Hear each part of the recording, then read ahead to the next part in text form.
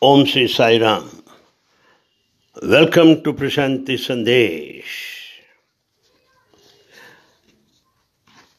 A question has been raised. Good and evil both exist in me, and they are in constant conflict. What am I to do? Well, the whole philosophy is to bring a harmonious unity between the evil and the good within every human being. But you are asking the question from the mind. In reality, in actual experience, evil and good can never be in conflict. This has to be underlined. Because in reality, the evil is completely asleep when the good is not known. And you cannot fight with something you know nothing about.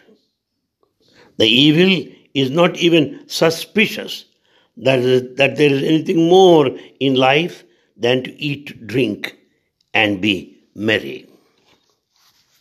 So, just think for a moment.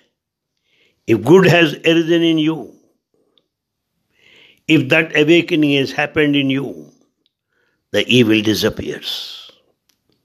It is just like you were asleep and now you are awake. When you are awake, sleep is no more. Evil is the name of your spiritual sleep,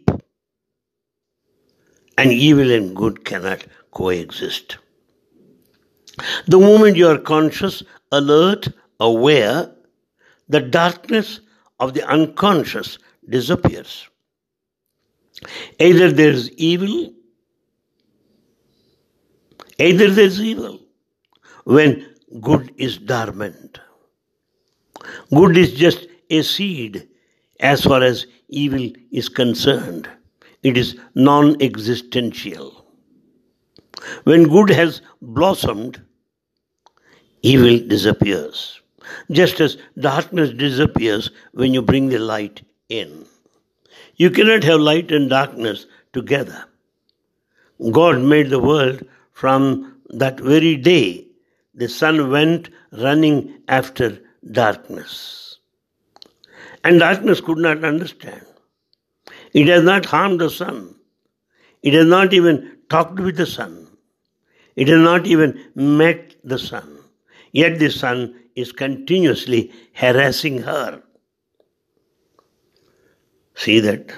Darkness is harassing. I am sorry, sun is harassing the darkness. Well, this happened for millions of years of harassment. So darkness finally got tired and went to God and said, "It is ungrateful to complain, but there is a limit to everything. I have been harassed for millions of years and I cannot conceive any fault on my part. The sun goes on expelling me from everywhere. It is even difficult to take a rest without anxiety. The sun may be coming. The sunrise may be close. I have not slept for millions of years. The anguish would not allow. The sun has been almost a continuous torture, without any reason. I simply want to know." God said, "You should have come earlier. There was no need to wait so long. This is ungentlemanly on the part of the sun. The sun should be called immediately." The sun was called. He asked the messenger, "What is the problem?" "Because I have never done anything wrong. I simply go on doing the same routine every day. Since God made me, I have not done anything else." But the messenger said, "God is very angry. You have been harassing a poor woman, darkness." He said, "My God, I have never heard of her. I have never met her. I am not interested in women at all. I am born a celibate. I am coming. I want to see who this woman is. And as the sun came to the house of God, darkness disappeared. God said, "Where has that woman gone?" They searched everywhere. Darkness was not found. Millions of years passed again. And one day the woman appeared and she said, "You have not done anything. It is still continuing the same torture." God said, "You are strange. When the sun was here, where did you go?" She said, "You are behaving like a simpleton. If the sun is here, I cannot be here. If I am here, the sun cannot be here. We cannot stand each other. You will have to hear our story separately and then decide." God said, "This is not my way. You both have to be present here, so I can be certain that nobody is lying." The woman said, "Then it is better I take my complaint back." And the woman has not appeared again. So, this is a very strange story. God said, "You need not be worried. The problem is such that it cannot be solved. I cannot give any decision unless you both are present in my court together, unless I listen to you both." Well, that woman is your absence. So, of course, you cannot be present and absent simultaneously. Drop your worry. You are doing perfectly fine, and that woman is not going to report against you. Know that. The file in your case is closed. So, exactly the same with regard to evil and good. The moment good arises with all its light and beauty, with all awareness, with all the joy, evil disappears, dissolves. Conflict is impossible. Conflict is possible only in your mind. Beyond the mind, evil is the Buddha. There is no dividing line. All that is beautiful is the evil, or Zorba, Zorba, becomes even more beautiful when Buddha arrives. Everything becomes 1,000-fold more glorified. All that is wrong and ugly in Zorba, evil, disappears like darkness. That which can be absorbed is absorbed. And that which is not worth absorbing is dissolved. So, we unnecessarily make it a mental problem. But it is not a problem of the mind. It is of meditation. It is an existential approach. The Zorba, the evil, loves singing, playing on his musical instruments and dancing. Buddha, the enlightened good, will make it perfect, absolute. Even silence will become a song. Even stones will become sermons. And whatever you touch will become a musical instrument, because your hands will now have the magic of the whole existence. They'll have the grace, the beauty, the poetry. Your life will not be a struggle between Zorba, the evil, and Buddha, good. No. But a love affair, so deep that two lovers disappear into each other, never to separate again. The union, the harmony, the accordance is going to be eternal. But avoid the mind. Mind knows only the conflict. Even when there is no conflict, mind creates it. Even when there is no problem, mind creates it. Mind cannot exist without problems. Problems are its nourishment. conflict, fight, disharmony, and the mind is perfectly at ease and at home. Silence, harmony, and the mind starts becoming afraid because harmony, silence, and peace are nothing but death to the mind. So just shift your problem from the mind. Start living. It may not be so easy. Only add one more thing, that is meditation. Meditation is the bridge between the evil and the good, Zorba and Buddha. Once the bridge is complete and the Buddha descends, there will be tremendous change in your evil or Zorba, Z-O-R-B-A. All that is ugly will be gone, and that is beautiful will be beautified tremendously. The Zorba is not going to lose anything. Without Buddha, Zorba is just a mundane existence. Without Zorba, Buddha has no roots, only flowers. But how long can flowers live without roots? Roots are ugly. That's why they remain hiding underneath the ground. But they are the source of life and the juice. Those beautiful flowers cannot exist without those ugly roots underneath the ground. And the miracle is happening everywhere. But we are so blind that we cannot see. When you see a rose flower, you don't see that in that rose flower is hidden the whole philosophy of life.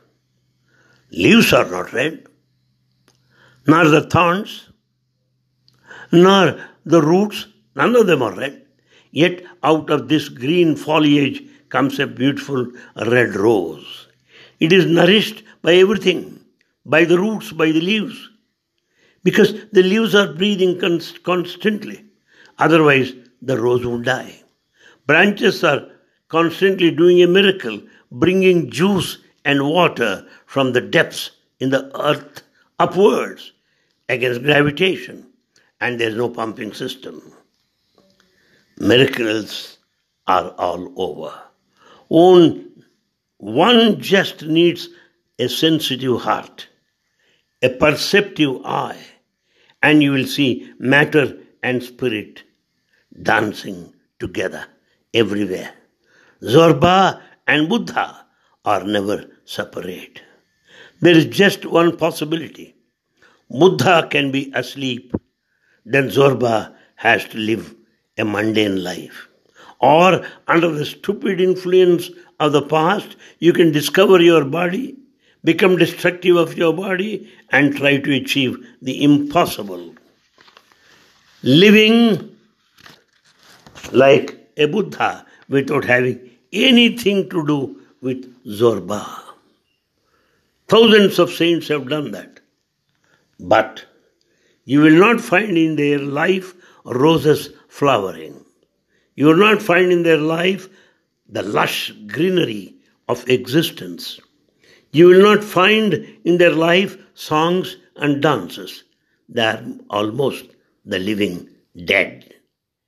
So, one has to fight against the whole past. So, we should have the Zorba, the evil, and Buddha together. Whatever is ugly in Zorba will disappear on its own accord. You are not to renounce it. And whatever is beautiful will be absorbed in the new consciousness, in the new awakening. So let's not make it a mind problem.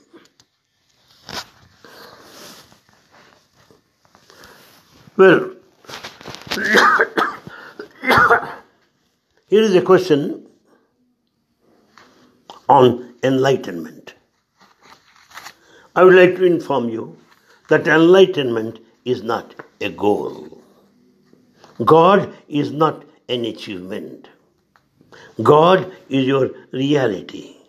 All that you need to do is to relax completely. So we should not be goal-oriented. So our approach should be that of let go. It is not of effort. You just relax and enjoy. Some may be sleeping at all times. Okay. They may even snore. Yes. Don't do anything.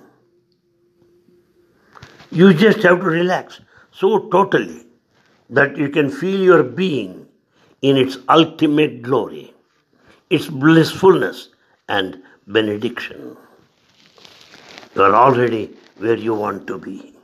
You are already that which you are thinking to become. Becoming is a disease. You are a being. You are not to become anything. But because in your whole life you have been a hard worker, achieving everything that you wanted, it is just the old habit that makes meditation also an effort, enlightenment also a goal. God also is somewhere else. In this wide world, why do so many people go on missing? Why? And those who are thinking in terms of goals are going to fail because it is not a goal, it is already within you. Coming to oneself is not a journey, it is just renouncing all effort, all goals, all becoming. Just start enjoying where you are, whatever you are. There's nothing you have to do.